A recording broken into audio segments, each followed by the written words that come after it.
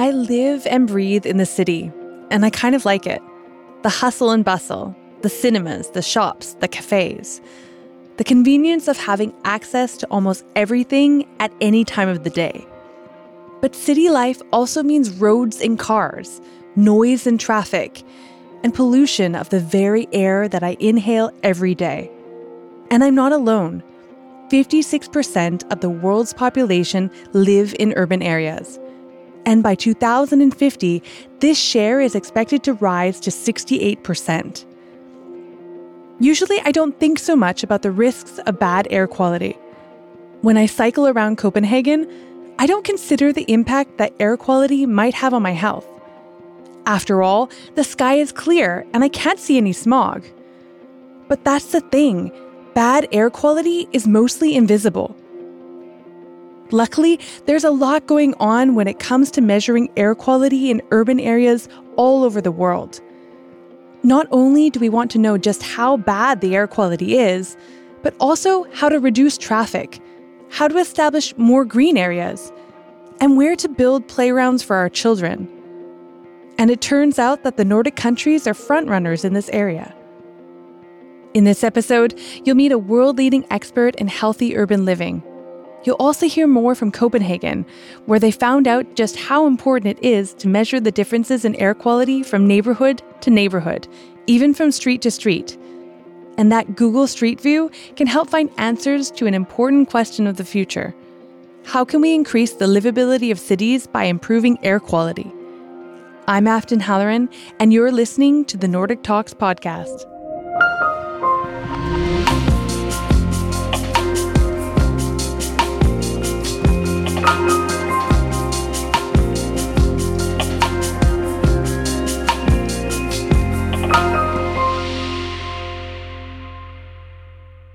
We know in Europe around 400,000 people die each year prematurely because of air pollution levels, and many people get ill. This is Mark Nieuwhausen, a world-leading expert in environmental exposure assessment, which basically means measuring and evaluating the health risks of poor air quality. Recently, we published a large study where we looked in 1,000 European cities to see what is the burden of mortality related to air pollution in these cities. And, in these almost 1,000 cities, we found that, you could prevent around 200,000 deaths a year in cities if you would be able to lower the air pollution levels to the very lowest levels measured in some cities. Mark is a research professor at IS Global, the Barcelona Institute for Global Health. He's also passionate about healthy urban living. According to Mark, we need to act fast to improve urban air quality. I think still a lot of people, a lot of citizens don't know or are not aware of the dangers of air pollution. People think it's part of the city. It's like also, you have cars in the city. It's just part of the city. People accept it. And they don't realize that, even lower air pollution levels actually kill quite a few people. Make people ill, cause asthma in children. At the same time, this creates noise, but also has health effects. So there are a lot of these things that people are not aware. So we need to try to raise more awareness. An important part of raising awareness is to present solid scientific evidence about the air quality at city level. And to do that, we need to take a lot of measurements. Before we go into the specifics, let's understand Mark's job a little better. Actually what you would like to do, you also want to make an impact. You want to reduce the burden of disease. And myself, I've taken the city as a unit where I'm working in and where I would like to try to reduce the mortality burden, the disease burden within the cities. So for this, we set up a knowledge translation initiative where we try to package our research findings in a simpler language for policymakers. Policymakers, decision makers in cities, they don't understand the very detailed scientific information. They want to have something much simpler. They don't want to read a report of 100 pages, what it is. They want to have, a 1A4. What are the impacts and what could we do? So it's all about ensuring that people's health and the environment becomes the foundation for future urban planning. According to Mark, it's about promoting a new way of thinking. We also go out to talk to them. I mean, particularly talk to groups like urban planners, transport planners, because we know what they actually do, their practices have a large impact on public health. You know, I'm coming from a public health background. I can't change anything. I can only show what are the impacts of urban and transport practices, of the environmental pollution, but I can't change anything. But urban planners, transport planners, you know, people working in cities, they actually can change things, but often they don't understand that they have a large impact on public health. I mean, most of the time, for example, for transport planners, they want to get people as fast as possible from A to B, from home to work. I mean, how was the fastest way? That's kind of in their brain, but they don't think about how can we make this journey also healthy, or how can we reduce the current impacts? Because, if people go from A to B by car, they produce air pollution, they produce noise, they take up a lot of space that can be used in a much better way, and they don't get any physical activity. But if they would take that journey, say cycling, they wouldn't produce any air pollution, no noise, they take up much less space, so the space can be used for other things, to plant some trees, and also they get physical activity, what is extremely important for health. Most of the time, it's for us what we find, raising the awareness, how much they can do, what they can change, actually helps quite a lot. And so you get different conversations then. And when, no one can argue with health. If you come from left parties or right parties, you don't want people to die or get ill. So if you bring in the health argument, it makes it easier to make changes in a way and try to create healthier cities, try to create healthier and more sustainable transport. And that's what we all need. But before we can discuss improving human health as a motivating factor, we need facts, data, and precise measurements of the air quality in our cities. And then citizens must be informed about the situation. Because if you live in a city, you might not think that you're breathing in poor quality air. In Copenhagen, the city authorities recently decided to raise the level of awareness amongst citizens. Louisa Kielgast is a part of this effort. She works for GALE, an urban design agency. We are interested in how we, also as urban designers, can address these large systems of urban air quality while linking it to people's everyday lives. And a first important step for us in that is to actually make the invisible visible, because that's one of the challenges of air quality, that it's very difficult to comprehend for urban citizens, and therefore also difficult to act on. And it's not only about collecting data to assess the overall situation in your city. Within each urban area, there can be huge differences from neighborhood to neighborhood, even from street to street. So if you really want to make changes in people's daily lives, you need to measure air quality at a hyper-local level. But how do you do that? Well, maybe you've heard of Google Street View. It's a technology featured in Google Maps that provides you with interactive panoramas of streets around the world. To take these pictures, highly sophisticated camera equipment is mounted on top of so-called Google Street View cars. These cars drive around and capture photos of the urban landscape. And in Copenhagen, they've equipped the Google Street View car with air quality sensors. At the time of the recording of this episode, Natalie Smailu was head of brand marketing for Google Northern Europe. She explains the project, which has been named Project AirView. If you look back, cities and states and regions have a long history in measuring air quality, and they're using governmental monitoring stations. But this is measuring the air quality in a few places in the city. And what we've done with Project AirView is that we equipped the Google Street View car. And many of you will know the car from getting us images for Google Earth and Google Maps. But now, through equipping the car with scientific-grade air quality sensors, we've been able to also make a map from the whole city, literally street by street. And what we do is we work together with our scientific partners from the University of Utrecht and Aarhus University. And together we measure, among others, ultrafine particles and black carbon.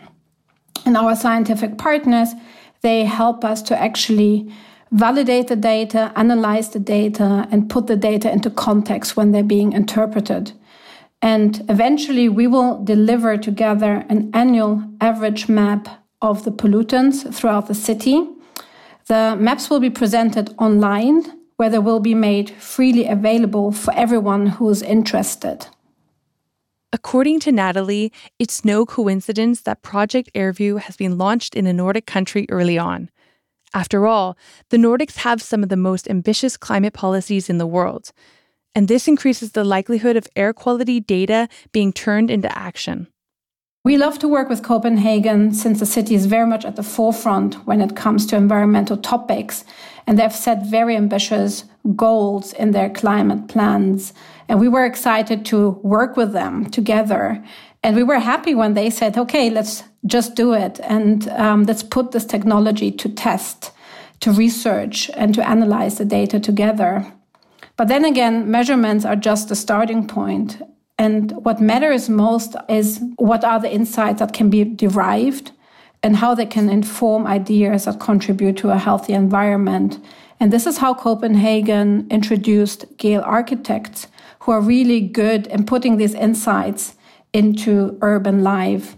And to give you an example, questions we have tackled in our conversations were around where to build the playgrounds for children, where to plant trees in the city to make the air fresher, just to give you a few examples. For Louise from Gale, the hyperlocal measurements are incredibly valuable. These measurements can be used by city planners and citizens alike. I think what is interesting in this project is that it adds also the very local level to data. I think a lot of cities are in these days collecting data on air quality, but not in the same localized way. And I think it helps to make it more relatable and accessible to many different people, so they can actually ultimately act on it. And I think it matters that it's not just collected at a city scale to see how a city more generally is performing, but down to that neighborhood scale of understanding different streets and what would it matter if you know that your commuting route is looking like this or like that. Would that invite you to take other decisions in your daily life? It doesn't just stop at the street level. We have also looked at data on air quality throughout the day. So really understanding the rhythms and whether it makes a difference where you move about in the morning versus midday and afternoon and weekend. And again, all these more detailed sets of information will help people make, I think, more informed decisions, both in terms of planning, but also from the citizen's perspective. Of course, some of it has to be addressed at a very overall global scale even, and depending also what kind of air quality particles you're talking about.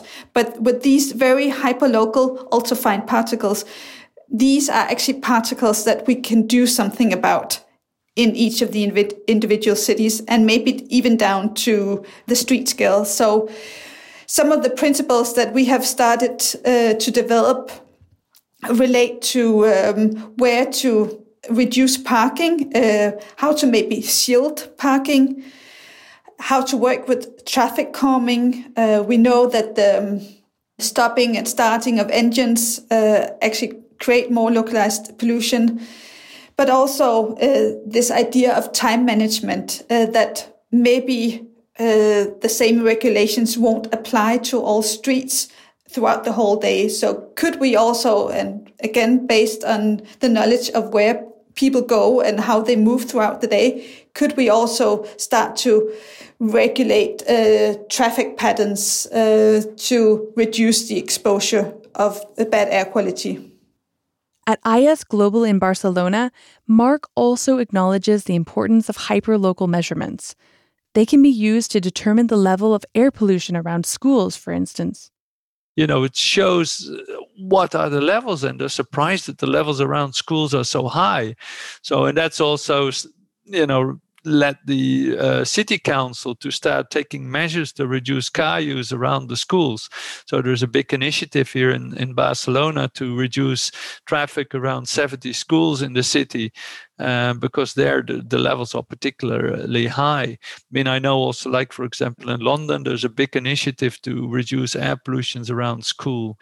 We did a large study here in Barcelona where we looked at kids from 40 schools, and we found in the schools where there was higher air pollution levels, the cognitive development of children was about 5 or 6% less in the high polluted schools compared to the low pollution schools per year. I mean, so these are quite large differences that you actually can get. And we know now, the impact the air pollution has on the brain, and it's not good for us. So since bad air quality is especially harmful to children, there's good reason that areas around schools are given top priority. The city of Copenhagen has taken these efforts one step further by focusing on children under the age of 4. This group is one of the more vulnerable groups in cities. So how can we also make urban environments that are safe and inviting for them? And we know for a fact that these very young children, they breathe 4 times faster than adults. And especially in those very early years, their brain is developing fast, and it's actually 90% of the development of the brain that's happening in those years. So those are very formative years, and therefore they also are very likely to be affected. So how can we really make conditions that are most conducive to long-term health and to really maximize the potential for improved health outcomes in the long run?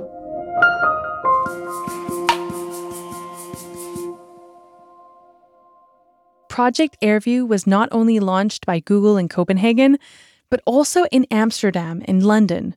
We consider Copenhagen, like similar in Europe, Amsterdam and London, as research cities where we really started a very deep partnership to measure for more than a year hyperlocal air quality. And this is just the beginning. Now the Google Street View car has been equipped with sensors in 50 cities worldwide. So we love to engage with cities who are interested in actually this type of data. But there are, of course, also many other ways how cities can get involved and how they can build their own hyperlocal map of the city in terms of air quality. For example, through equipping their city car fleet with mobile sensors to really create the street-by-street map for their city. There's a need for all kinds of good ideas like these, because bad air quality is really a global problem. That's also why Mark spends more and more of his time working internationally. The air pollution is a global problem. Based on current estimates, up to 9 million people die each year as a result of outdoor air pollution. So we're not even counting indoor air pollution from biomass burning. This is from outdoor sources, from often what we see using fossil fuels for heating in house and cooking, from cars, etc., that produces the air pollution. Particular high levels we find in places like China and India, where there's still a lot of coal burning going on. But then here, in Europe, we see more coming from traffic, which is still a major source. And also lately it's showing that agriculture can contribute quite a bit. Now, hopefully with the new initiatives around, to address the climate crisis, where we try to reduce our addiction to fossil fuels, to renewable resources, this will also reduce the air pollution levels in Europe. And the predictions are that air pollution levels will go down over the next 10, 20 years in Europe, because we're going to be relying much more on renewable resources and, the use of electricity. So that's in a way positive, but do we need to wait 20, 30 years to improve things, or can we, start doing it at the moment? And I think that's the big question.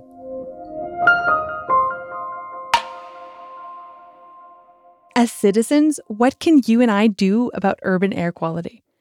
And how can we protect ourselves? Here's Louise.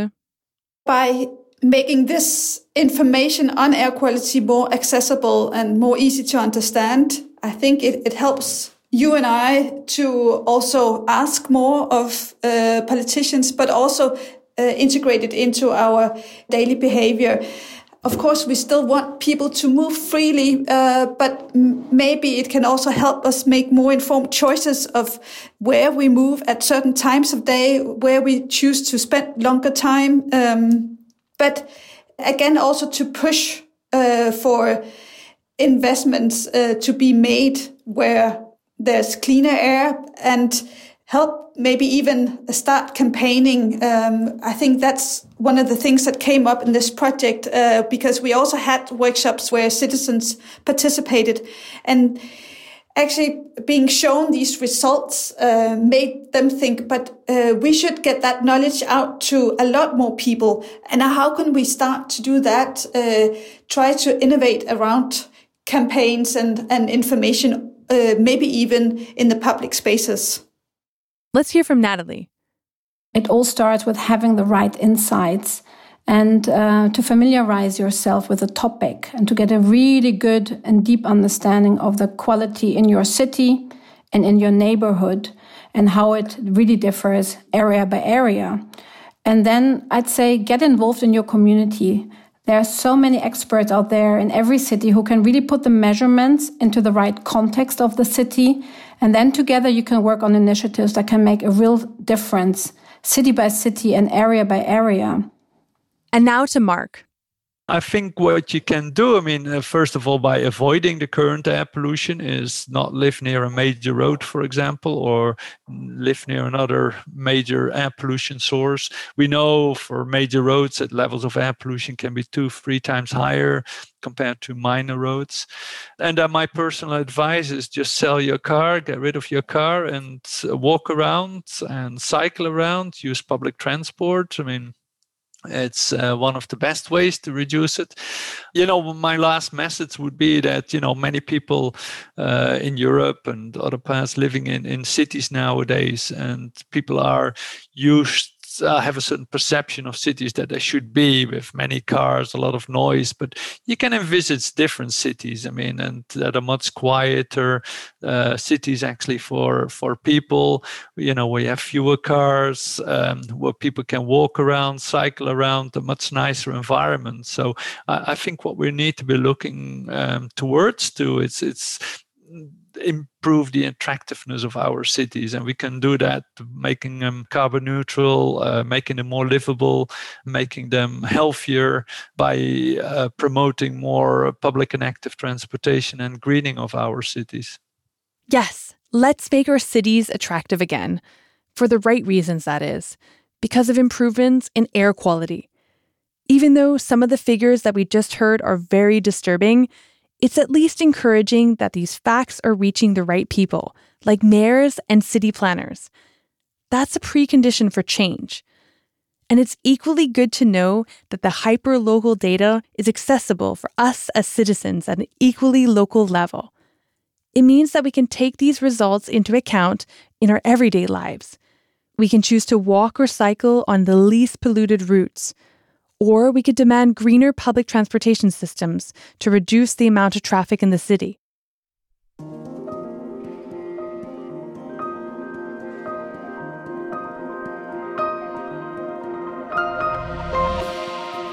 Check out our website, NordicTalks.com, where you can read more about all the people that you meet in this podcast.